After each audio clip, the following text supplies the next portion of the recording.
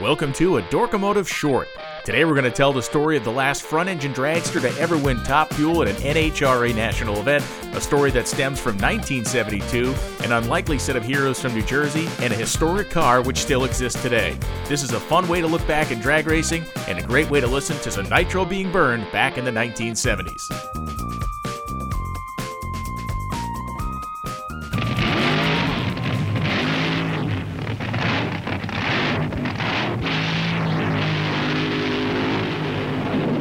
Comparison: the AA fuel dragster and the family car. Dragster at least a horsepower for every pound. Family car 1 horsepower every 20 pounds. Dragster 240 miles an hour plus at the end of a quarter-mile strip, or 2 city blocks in just over 6 seconds. Family car 75 miles an hour in 20 seconds.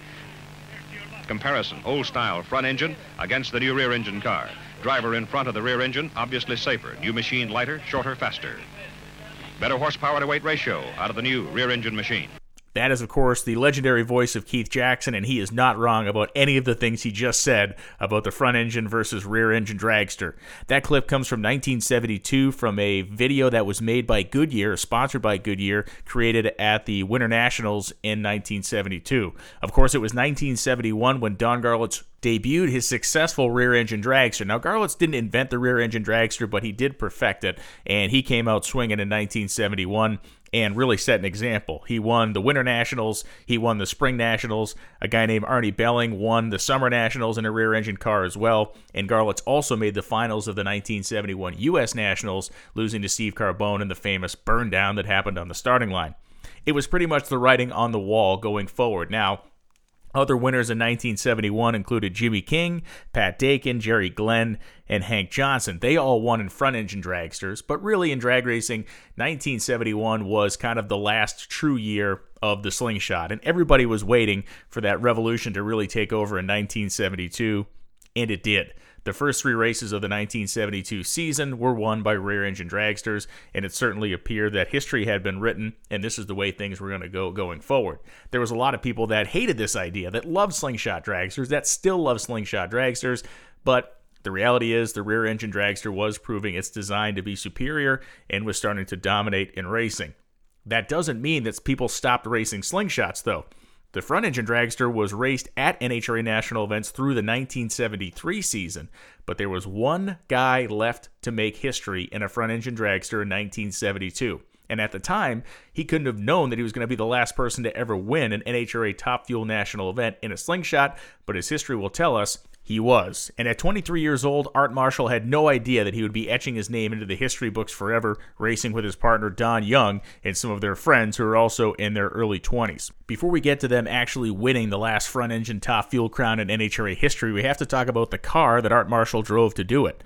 The machine was actually Don Prudhomme's final front-engine dragster. About halfway through the 1971 season, Prudhomme realized what was happening in the sport and decided that he too would join the rear-engine revolution, so the slingshot that he raced that was formerly painted up with his Snake and Mongoose Hot Wheels colors was put up for sale. And for the princely sum of $5,700, Art Marshall and Don Young bought the car. They got in their Ford station wagon, drove from the East Coast all the way to the West Coast, and they bought the car. They actually went through the trash barrels at Keith Black's race shop and picked through Roland Leong's trash specifically and grabbed pistons that they figured they could actually make work still. So they got the car for less than $6,000. They left with some spare parts, towed it all the way home, and they serviced and worked on this car in Art Marshall's mom's attached single-car garage at her house. So a bunch of young guys in their early 20s with a top fuel dragster and Art Marshall's mom's garage are working their way up the ranks trying to figure out how to make this car work, tuning on it, running it locally.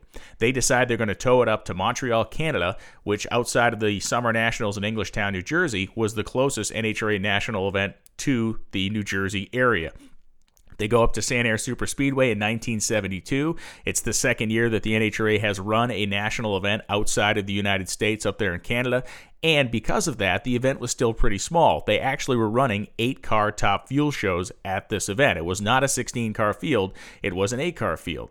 During qualifying, Marshall makes a run down the racetrack, qualifies 7th, going 6:55 at 223 miles an hour. He was in the field, but unfortunately for him, they had blown the engine up severely on the run.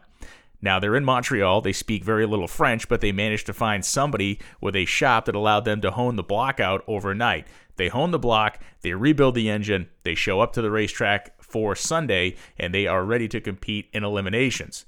Now, remember, an 8-car show, you only have to win 3 rounds to win the entire drag race.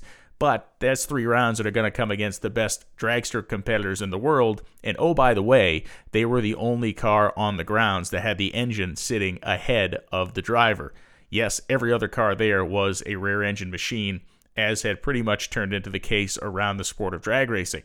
So in the first round, the teams had to race the legendary top fuel competitor Clayton Harris.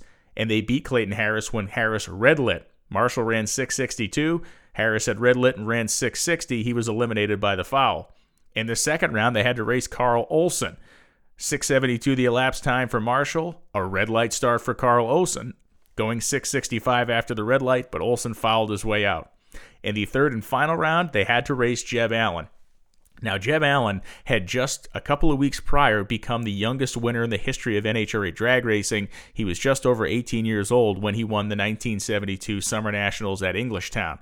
So Allen was one of the most famous guys in the sport. He was a great lever, a great driver, and a kid that had outrun Art Marshall and his team by 0.2 of a second coming into the final round.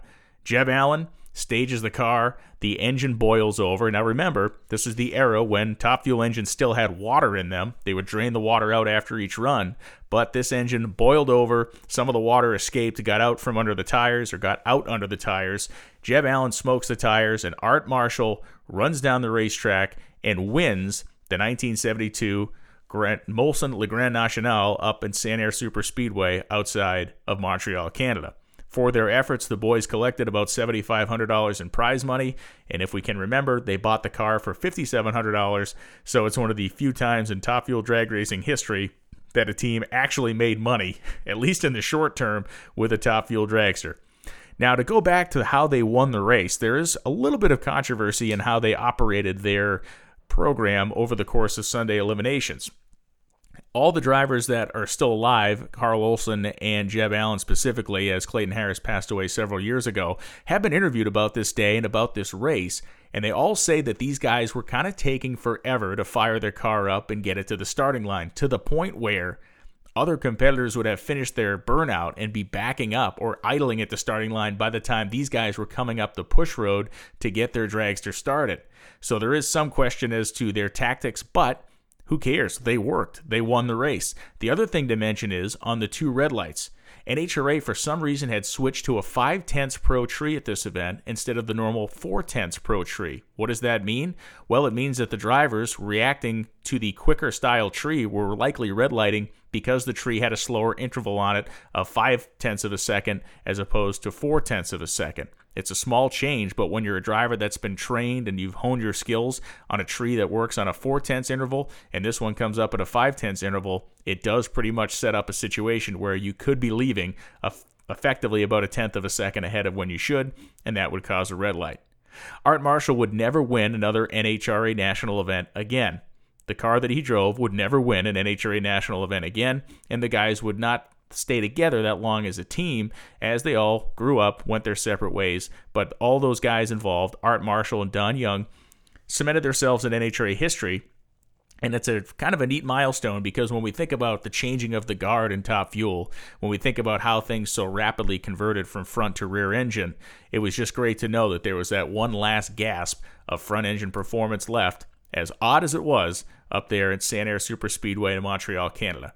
As mentioned, competitors would continue to try to qualify and compete in front-engine dragsters through the 1973 season in top fuel, but by then they were definitely long in the tooth.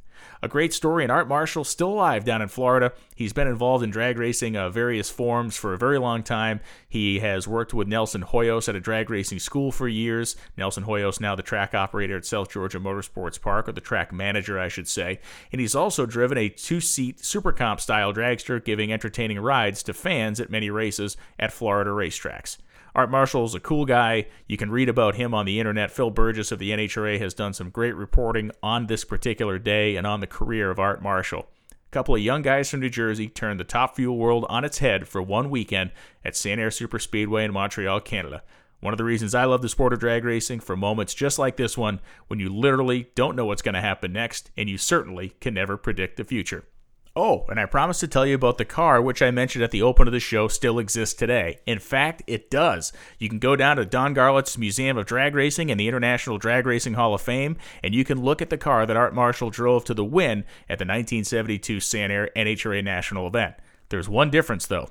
It's not painted like Art Marshall used to have it. It's actually painted in its original Snake and Mongoose Hot Wheels livery. So when you see that Snake and Mongoose car with its oddly square slab-sided body, you know that Don Prudhomme drove it in 1971. You know that he drove it pretty well, but you know that Art Marshall drove it to one of the most historic victories and the most oddball victories in NHRA history. This has been a Dorkomotive Short. Please subscribe to the Dorkomotive Podcast so you can get all the great new episodes that we upload twice a week. We're dropping a long-form episode and a short just like this. Great motorsports history, great racing history, great personality profiles, all researched with the facts and the backstory to keep you entertained. We'll be back with more Dorkomotive soon. Thanks for listening. I'm Brian Lohnes.